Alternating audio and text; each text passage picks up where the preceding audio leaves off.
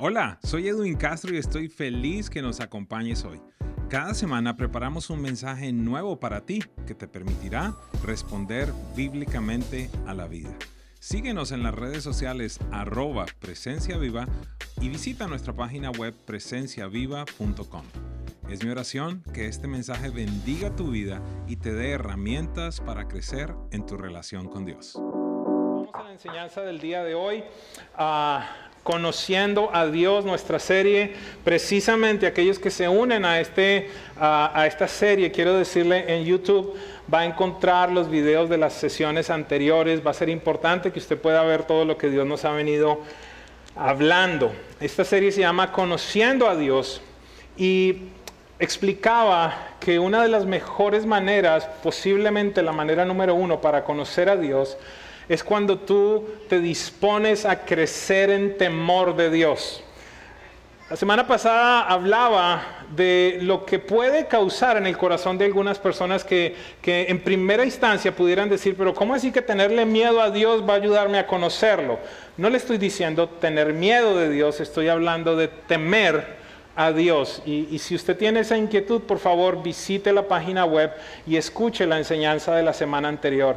Yo planteé la diferencia entre la emoción del temor o la opresión de un espíritu de temor y qué es el temor de Dios. Maigualida no lo pudo definir y lo vuelvo a repetir. De alguna manera es la propuesta que quiero presentarle a la iglesia respecto a mi definición del temor de Dios.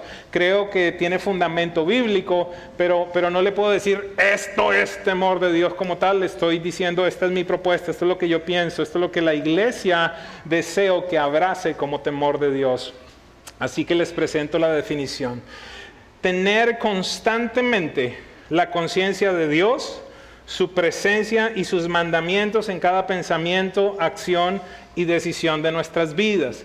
Es factible que alguno pueda decir, eso es muy difícil, ¿cómo que en todo momento? Quiero plantearle esto, el temor de Dios para un hijo suyo debería ser como el aire.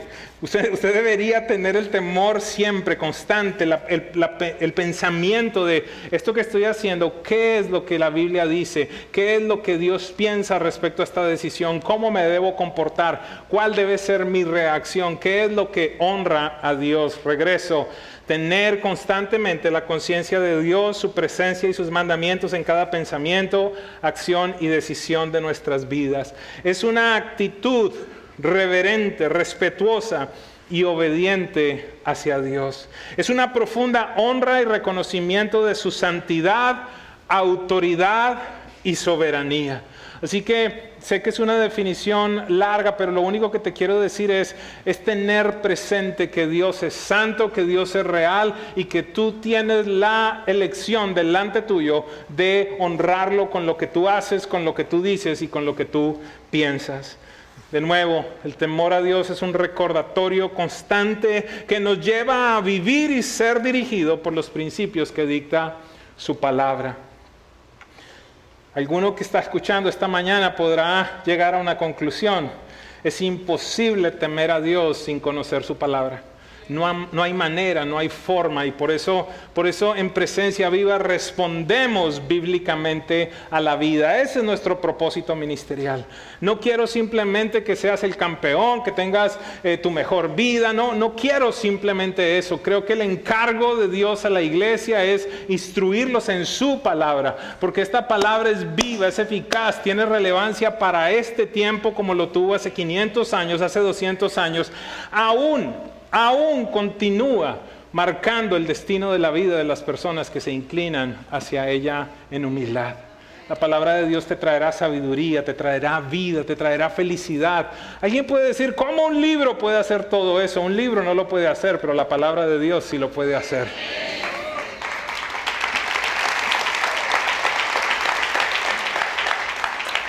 Basándonos entonces en esta definición que les presento, yo quiero que el día de hoy aprendamos 3 cosas fundamentales, 3 puntos sencillos respecto al temor de Dios.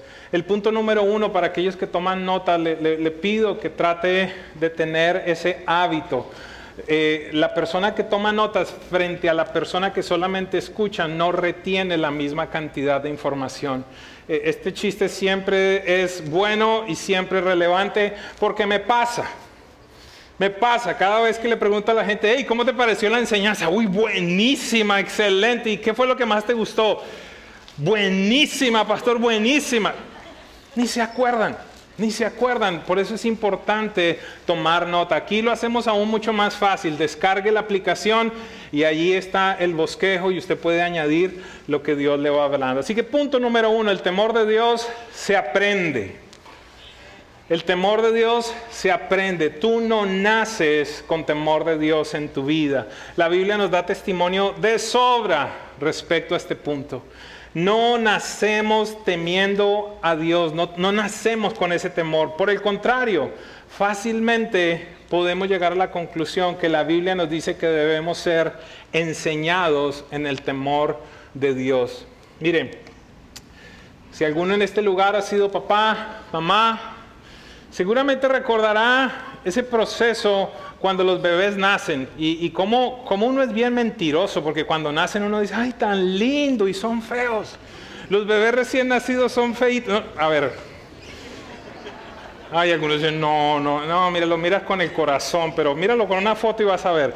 Salen arrugaditos, algunas veces salen rojos. Con el tiempo, al segundo día ya salen más bonitos, pero honestamente, mire, yo he tenido que ir a ver mucho recién nacido y sería mentiroso que dijera, qué lindo está.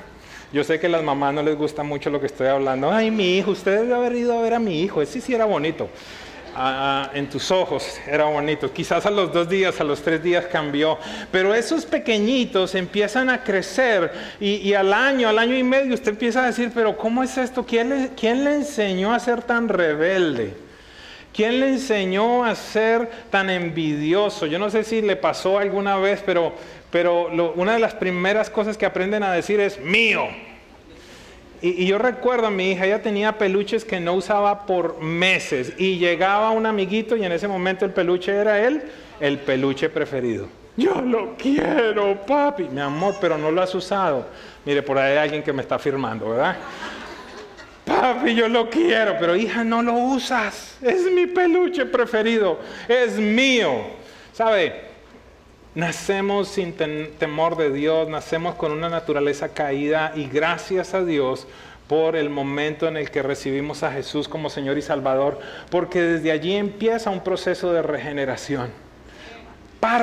Quiero plantearte, iglesia, parte de las prioridades que un creyente debería tener y la iglesia debería establecer en la vida de sus creyentes en los procesos de formación es enseñarles a temer a Dios. Mire esto tan impresionante lo que la Biblia, diga conmigo, la Biblia dice de los reyes en Israel, ¿ok?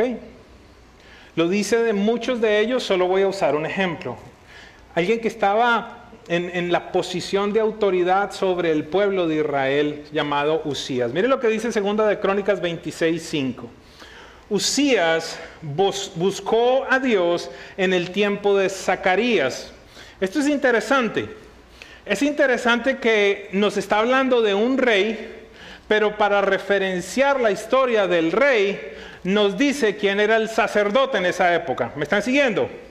Siempre usted va a encontrar que en las historias respecto al pueblo de Israel había un rey que estaba acompañado de un profeta y de un sacerdote. El diseño de Dios de alguna manera fue copiado también más adelante para la legislatura y allí se encuentran las 3 ramas. Pero lo que te quiero decir es que aquí nos dice, Usías buscó a Dios en el tiempo de Zacarías, el sacerdote, y mire lo que dice la Biblia respecto a Zacarías, quien le enseñó a temer a Dios.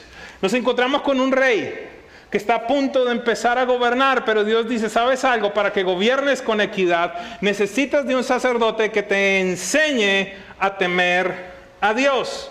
Y mientras el rey buscó la dirección del Señor, Dios le dio éxito. Desde ya podemos llegar a varias conclusiones. Una muy importante, lo voy a estar desarrollando en toda una predicación de fin de semana. ¿Quieres tener éxito en tu vida? Teme a Dios. Poquita la respuesta, poquita. Ay, yo quiero tener éxito sin temer a Dios. En la Biblia no dice eso. En la Biblia dice que si deseas el éxito a la manera de Dios, necesitas temerle. El salmista nos lleva mucho más profundo al realizar una invitación a sus hijos, y esta es la invitación que la semana pasada yo realicé como pastor de esta casa, si lo pudiera decir de alguna manera como un padre en la fe, como quiera llamarme, como el que dirige este ministerio, como la persona que Dios puso. Esta es la invitación que quiero plantearles a ustedes. El Salmo 34:11 dice: vengan hijos y escúchenme, y les enseñaré a temer al Señor. El temor de Dios se aprende. Se aprende cuando tú empiezas a incorporar en tu vida la palabra. Mire, la primera enseñanza que hicimos de esta serie, hablé de la historia del rey Salomón. Hablé de todo lo que adquirió, de todo lo que ganó, de todo lo que construyó, de todo lo que hizo, y cómo este hombre probó, acumuló todo lo que muchos de nosotros deseamos, para llegar al final de sus vidas a una conclusión, después de pasar por depresión, por ansiedad, por un montón de cosas que el libro de Eclesiastés nos dice. Al final él dice: la conclusión de todas las cosas es esta: teme a Dios y guarda sus mandamientos. Lo que era interesante, y escúcheme con atención, iglesia, es que cuando hicimos el paralelo respecto al plan original de Dios para la vida de los reyes, en el libro de Deuteronomio dijo: cuando a ustedes se les ocurra establecer un rey para que los mande, para que los gobierne, asegúrense de ciertas cosas. Y aprendimos allí 3 cosas que el rey no debería hacer, y vimos que Salomón hizo lo contrario.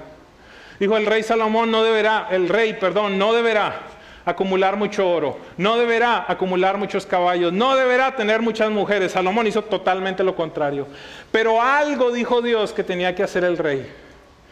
El día en el que se siente a gobernar, pedirá que le hagan una copia del libro de la ley, lo guardará cerca a su corazón, y todos los días de su vida lo leerá para que aprenda a temer a Dios.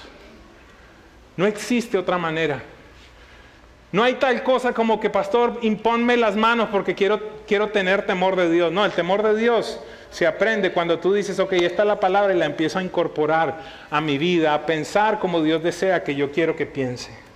Proverbios 2 del 1 al 5 nos dice: hijo mío, si recibes mis palabras y atesoras mis mandamientos dentro de ti, da oído a la sabiduría, inclina tu corazón al entendimiento, porque si clamas a la inteligencia y alzas tu voz al entendimiento, si la buscas como plata y la procuras como tesoros escondidos, entonces entenderás el temor del Señor y descubrirás el conocimiento de Dios. Nos dice el escritor: deberíamos procurar el conocer a Dios. Deberíamos procurar los mandamientos de Dios de la misma manera como procuramos el dinero. Lo repito, es lo que dice la Biblia.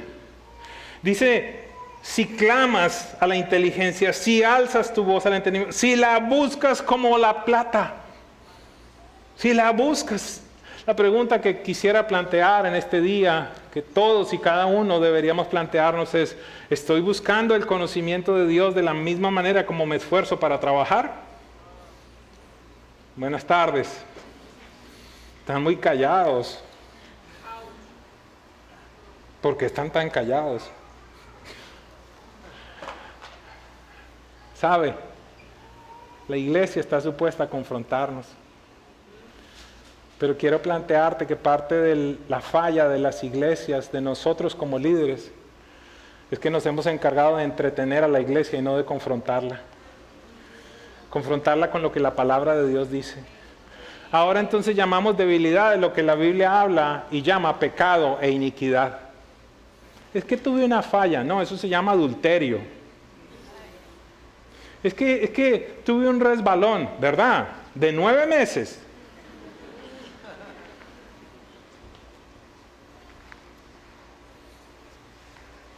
Y quizás en este momento las personas más populares en el ámbito de iglesia son aquellos que te dicen: te doy los pasos para que puedas llegar a tener la mejor vida. Te doy las claves para que tengas la prosperidad. Te doy las claves para que seas tu mejor versión. Tú eres un campeón. Tú eres esto. Tú eres aquello. Sí, pero ¿y en dónde queda el pecado y el arrepentimiento y la Biblia? Y vengan y póstrense y cambien su corazón e inclínense delante de Dios. Arrepiéntanse y yo les traeré sanidad. ¿En dónde se quedó ese evangelio? Deseo, como pastor de esta iglesia, enseñarte lo que la palabra de Dios dice. No quiero simplemente entretenerte los domingos. Deseo confrontar el pecado en los ámbitos de la sociedad. No porque yo tenga toda la verdad, pero tengo el libro, la palabra que tiene toda la verdad. Y Dios me llama a confrontar esas cosas. Y hace falta en tiempos como estos, iglesia. Hace falta entonces el conocer aún mucho más de Dios. Punto número 1, muy sencillo, el temor se aprende. Punto número 2, y esto debería ser suficiente para nosotros, el temor de Dios es un anhelo que hay en su corazón hacia tu vida. No entiendo esto. ¿Cómo me vas a decir que Dios anhela que yo le tema? Sí, es que la semana pasada les hablaba de cómo uno de los regalos más hermosos que Dios nos puede dar en nuestra vida es el incremento del temor de Dios en nosotros. ¿Por qué? Porque lo que causa el temor de Dios es que tú hagas lo que sea necesario para estar pegadito a Dios. Que en el instante en el que se presentan cosas en tu vida, tú puedas tomar estos procesos de decisión donde dice, no vale la pena ver esto para perder la comunión que he tenido con el Espíritu Santo. No sé si alguien me está siguiendo. He estado en este tiempo de ayuno, puede pensar alguien, he estado buscando de Dios. Dios ha estado haciendo cosas hermosas. ¿Para qué voy a perder esto que he tenido con Dios, esta experiencia? Lo siento cercano. Yo no sé si hay alguien que me siga. Entro a mi cuarto de oración, cierro los ojos y ¡boom! Ya está la presencia de Dios allí. Veo el respaldo, lo escucho claramente. ¿Para qué lo voy a perder? Simplemente con una vagabundería. No sé si me estoy haciendo entender. Eso es temor de Dios. Aquellos que tienen niños pequeños recordarán. En otras épocas, ¿qué sucedía? Los padres estaban detrás de los niños cuando iban con un cuchillo a meterlo ahí en el interruptor. ¿Alguien recuerda eso? Aquellos que son un poquito más jóvenes, ya alguien se dio cuenta de eso e inventó los taponcitos para poner. Esa es una muy buena parábola, mi amor. Los taponcitos, esos son el temor de Dios que no permite que te electrocutes por tonto. Nadie se va a dar cuenta. Sí se va a dar cuenta. Porque hay un Dios en los cielos que todo lo ve. Y que posiblemente eres súper bueno y el colombiano, que el bobo vive del... Bueno, ustedes se acuerdan de ese versículo, ¿verdad? ¿Cómo es el versículo ese? Ese versículo, sí se lo saben, ¿ves? El bobo vive lo que sea. El vivo vive del bobo. El otro versículo, más vale pájaro en mano que ese versículo. El otro versículo, el que madruga Dios. Ah, mira, esos versículos sí se lo saben. El temor de Dios previene que hagas estupideces. Ustedes no saben la cantidad de gente con la que yo me encuentro que a veces me dice, pastor, fue una vez. ¿Cuántas veces yo les he dicho, no permitas la primera vez? El temor de Dios te guarda. Y el anhelo de Dios entonces es que no estés lejos de Él, es que no termines mal. Y por esa razón, mira lo que le dice Dios a su pueblo, Deuteronomio 10, 12 al 13. Y ahora Israel, ¿qué te pide el Señor tu Dios? Diga bien fuerte conmigo, por favor, diga simplemente. Me ayuda de nuevo, diga simplemente. No es tan complicado. Simplemente que le temas y andes en sus caminos. Esta fue la conclusión de Salomón. En algún momento regresó a la palabra. Simplemente que le temas y andes en todos sus caminos. Que lo ames y le sirvas con todo tu corazón, con toda tu alma, y que cumplas los mandamientos y los preceptos que hoy te manda cumplir para que te vaya bien. ¿Qué decía el primer versículo? Teme de Dios y vas a tener éxito. Teme de Dios y te va a ir bien. Pero es que eso como que tú y yo estamos locos, Lucas. ¿Se acuerdan aquellos que de la época de Chespirito y los otros, pues vaya al internet y lo busca. Siempre este era un personaje de una serie de algún país de América Latina que siempre salía con unas cosas que no se le entendían. Y a veces pareciera que Dios habla de esa misma manera. El que quiere llegar a ser el primero, tiene que ser el último. El que quiere llegar a ganar a su vida, la tiene que perder. Pareciera que es al revés. Miren este otro versículo, muy interesante, Éxodo 20:20. Moisés dice, no tengan miedo, respondió Moisés. Dios ha venido a ponerlos a prueba para que sientan temor de Él. Espérate. No tengan miedo, pero Dios ha venido para que tengan temor. Sí, exactamente. Y aquel que ya entendió, chévere. El otro diga, explícame, por favor. Vamos 2 versículos atrás. Verso 18 dice, todo el pueblo percibía los truenos y relámpagos, el sonido de trompeta y el monte humeaba. ¿Qué estaba sucediendo? Seguramente atrás no tienen el verso, no se preocupen, lo estoy leyendo acá en la Biblia. Dios estaba descendiendo a un monte. Dios estaba revelando, estaba mostrando su poder, estaba mostrando quién era. Y entonces el pueblo, ¿qué empieza a ver? Dice, todo el pueblo percibía los truenos, los relámpagos, el sonido de la trompeta y el monte humeaba. Cuando el pueblo vio aquello, temblaron y se mantuvieron a distancia. Entonces dijeron a Moisés, habla tú con nosotros y escucharemos, pero no hable Dios con nosotros. Y por esa razón Moisés le dice, no tengan miedo. Este es el Dios en el que ustedes han creído. Presencia viva. Yo quiero decirte lo que va a pasar en el tiempo por venir. ¿Están preparados? Sí. Una de las cosas claras que suceden en culturas, en países, en ciudades, en congregaciones, cuando el temor de Dios empieza a ser enseñado y a crecer dentro de la gente, es que se genera una urgencia de parte de las personas de confesar pecados y de arrepentimiento. Y ese es el escenario perfecto para que el avivamiento y el derramamiento del Espíritu Santo venga sobre un lugar. Lo que te quiero plantear es lo siguiente, que acabas de escuchar un testimonio de una mujer que tenía las trompas de falopio cerradas y Dios las abre. Y entonces, ¿qué sucede? La próxima vez que tú estás en una noche de presencia viva o en medio de un lugar como este, un domingo, y que alguien empieza a gritar, veo, y volteemos a mirar, y el del lado diga, estaba ciego desde hace mucho tiempo, Dios le abrió los ojos, otro sordo, este tipo de cosas que empiecen a pasar, escúcheme, ¿sabe qué va a suceder? Que usted va a decir, espérate porque esto es en serio. Esto no es que le están dando plata acá a la gente para que diga que están pasando las cosas. Y el problema, ¿sabe cuál es? Que esto ha venido pasando y muchos de ustedes ni se han enterado. Una cosa es la omnipresencia de Dios, es decir, que Dios está en todo lugar, en todo momento. Y otra cosa muy diferente es la presencia manifiesta de Dios. Esa es la que vamos a probar y a comprobar en los tiempos por venir. Le explico.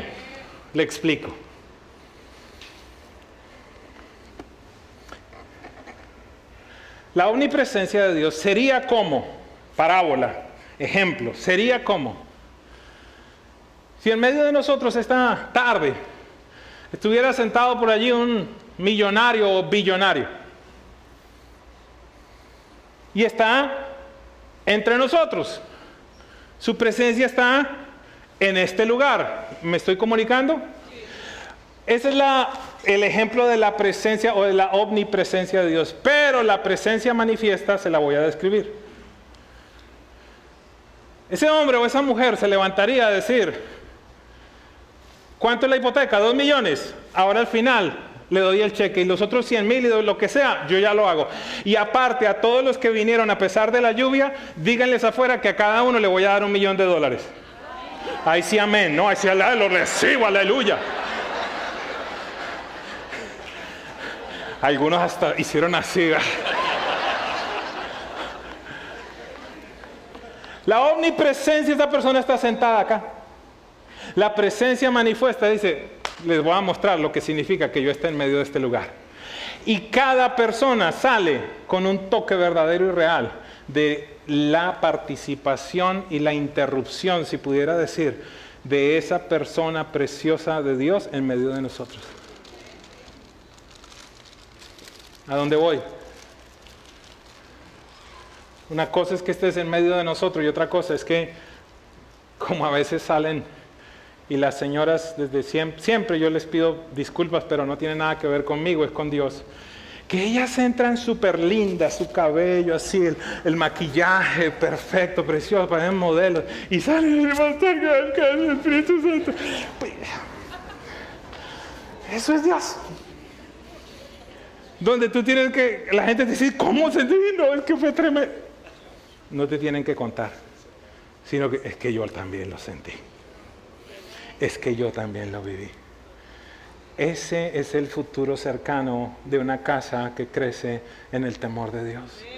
No lo hacemos, ojo, no lo hacemos como el método para buscar milagros y bendición, no, lo hacemos porque es el agrado del corazón de Dios. Por esa razón Moisés dice, no tengan miedo ante todo este poder. Dios ha venido a revelarse para que ustedes le teman y les vaya bien. Para que ustedes, déjenme poner este ejemplo, para que ustedes sepan con quién se están metiendo. Adicionalmente, la Biblia nos dice, Salmo 33:8, tema al Señor toda la tierra, temblad ante Él, todos los habitantes del mundo.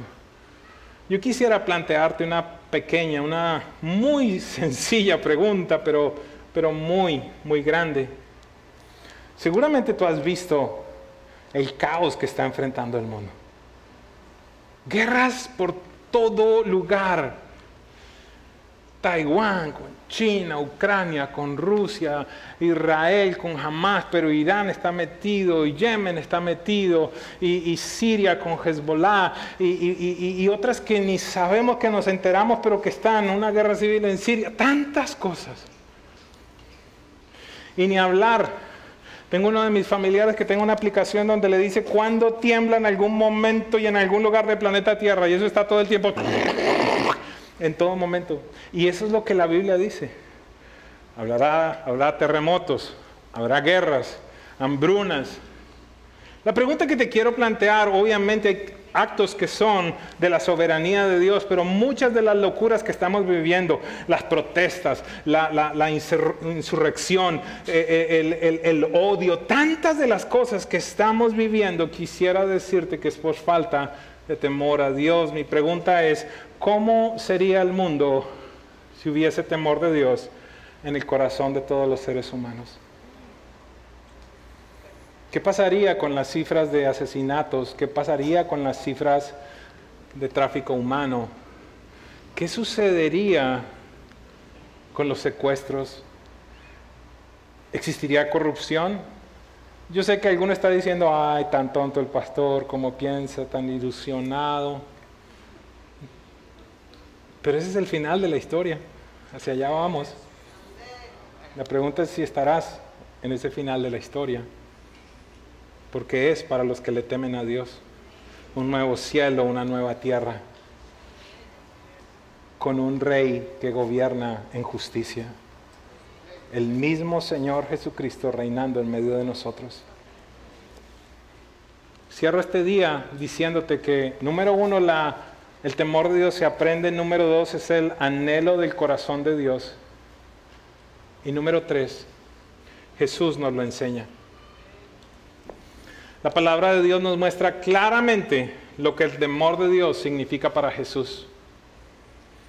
El profeta Isaías, y hago énfasis, al anunciar el tiempo por venir y darnos una descripción de cómo será el gobierno de Jesús y cuáles serán los componentes importantes en la vida de Jesús como gobernante, nos dice lo siguiente, Isaías 33:6.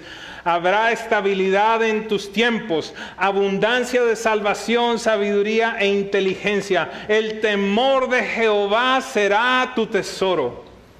Está hablando de Jesús. ¿Puedes llegar a entender que el tesoro que Jesús aprecia es el temor de Dios. Mire lo que dice adicionalmente en Isaías 11, 3 y 4. Se deleitará en el temor del Señor. Por favor, la Biblia nos habla que el tesoro de Jesús es el temor del Señor y que para Él es un deleite temerle a Dios. Tú y yo deberíamos aprender algo al respecto. Nos dice a continuación, y no juzgará por lo que vean sus ojos, ni sentenciará por lo que oigan sus oídos, sino que juzgará al pobre con justicia y fallará con equidad por los afligidos de la tierra. Eso es lo que sucede con personas que están llenas del temor de Dios. Papá, mamá, si hay un encargo que Dios te da, si hay algo que tú deberías hacer, es estarle enseñando a tus hijos, no a bibliazo limpio, sino comparando y diciéndole, hijo, mira, nosotros no robamos porque la Biblia dice. Hijo, ¿sabes algo? Nosotros perdonamos porque la Biblia dice. Siempre haciendo una referencia para que el niño, la niña sepa de dónde proviene cada una de las decisiones que papá y mamá le dicen que debe tener en su vida. No sé si hay alguien que me está siguiendo en este día, pero el gran dilema que tenemos es que muchos de sus hijos conocen más Biblia que ustedes. Porque te advierto algo, ahí atrás no los estamos entreteniendo. Ahí atrás estamos formando a la siguiente generación para Dios. Tengo un problema que lo tenemos 45 minutos, una hora, y tú los tienes el resto del tiempo. Y parte del tiempo que tú lo tienes, has delegado la educación en instituciones que son poco piadosas. Buenas tardes.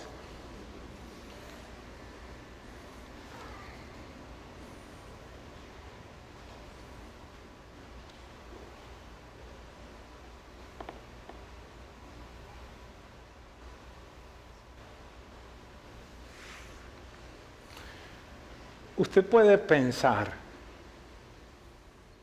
cuál es el futuro del planeta Tierra si continuamos como estamos.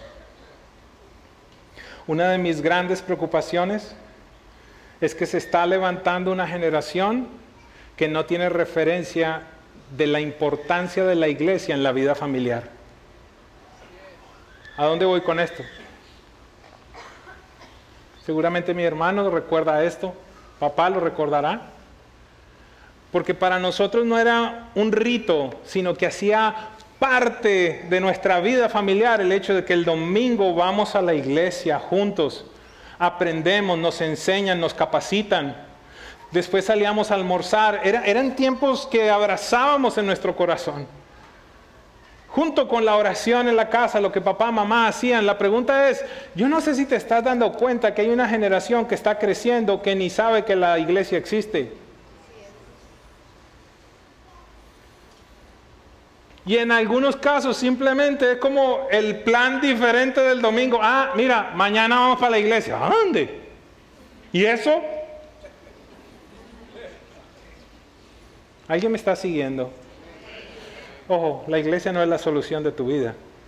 Pero es que hay algunos que como no hacen nada en la casa, deberían tener aún una necesidad mayor de venir a la iglesia, porque es el único lugar donde tú escuchas la palabra de Dios, donde te expones a la palabra de Dios, porque no la lees en la casa, no oras, no alabas, no adoras, no estoy hablando de todos, pero tú sabes de quién hablo. Dígale al de lado, no están hablando de mí. Dígale ahora, voltea a mirar para el otro lado, dígale, y espero que no estén hablando de ti.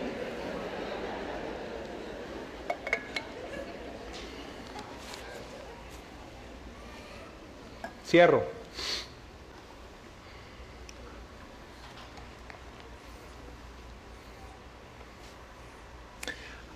Yo sé que tú estás pensando, y preciso, yo traje al invitado hoy. Eso es lo que él necesita escuchar. Eso es lo que va a salvar su vida. No cómo lograr tus mejores vacaciones.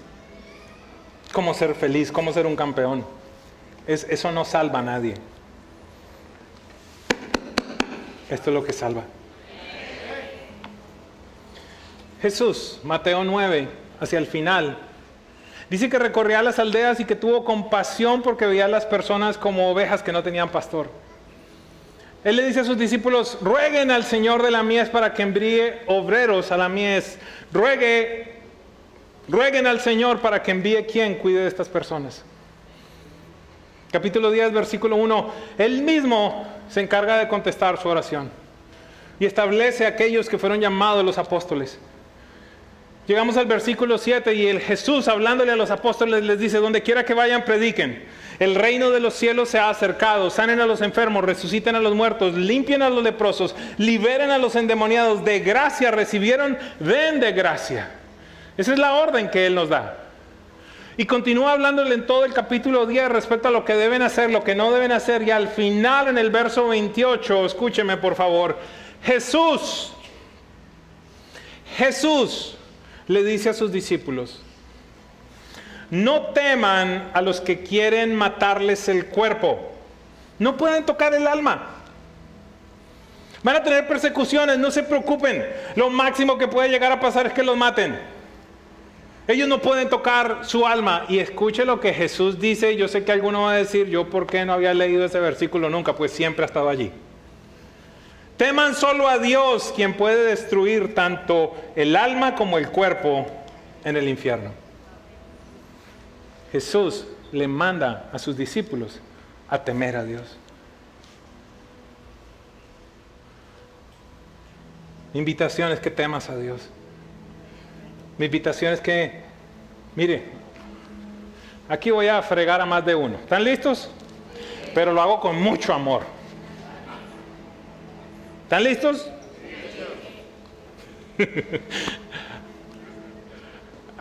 Que ahorita en abril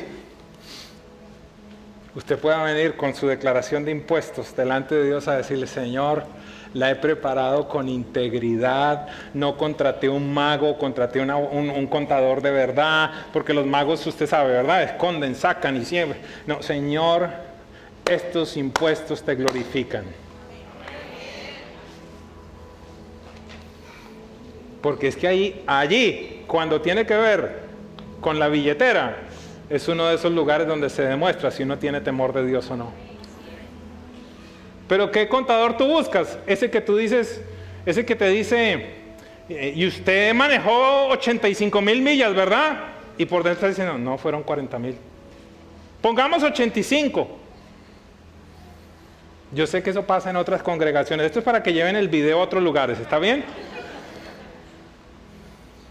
Y usted hizo no sé qué cosa, ¿cierto? Y usted sabe que no lo hizo. ¿Sabes qué? Cambia de contador. Uy, ¡qué silencio, men! Amén. Dilo más fuerte, men. Dilo. Amén. Eso. Es que eres contador.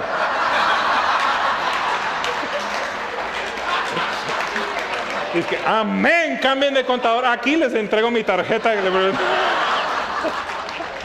Ay, Dios. Mire, pero es que es de esa manera como nosotros. ¿Tú quieres de verdad salir a hacer algo? Compruébalo. Señor, voy a hacer unos impuestos que te glorifiquen. Voy a tener temor tuyo. Ay, pero es que acá igual se lo van a robar. ¿Y a ti qué te importa? Porque es que es delante de Dios. Men, ustedes deberían permitirme tomar un video de su cara el día de hoy. Algunos están así.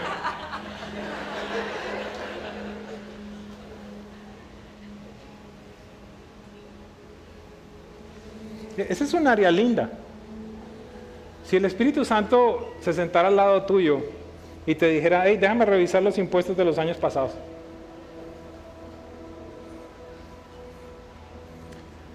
Me imagino que algunos dirían: Señor, la palabra dice que el que está nuevo en Cristo, las cosas son nuevas. Todas las otras cosas se quedaron en el pasado, todas son hechas nuevas.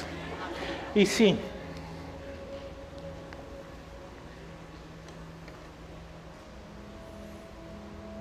Yo espero que ustedes, yo les hago reír un poquito y todo esto, pero es para que pasen la pepa.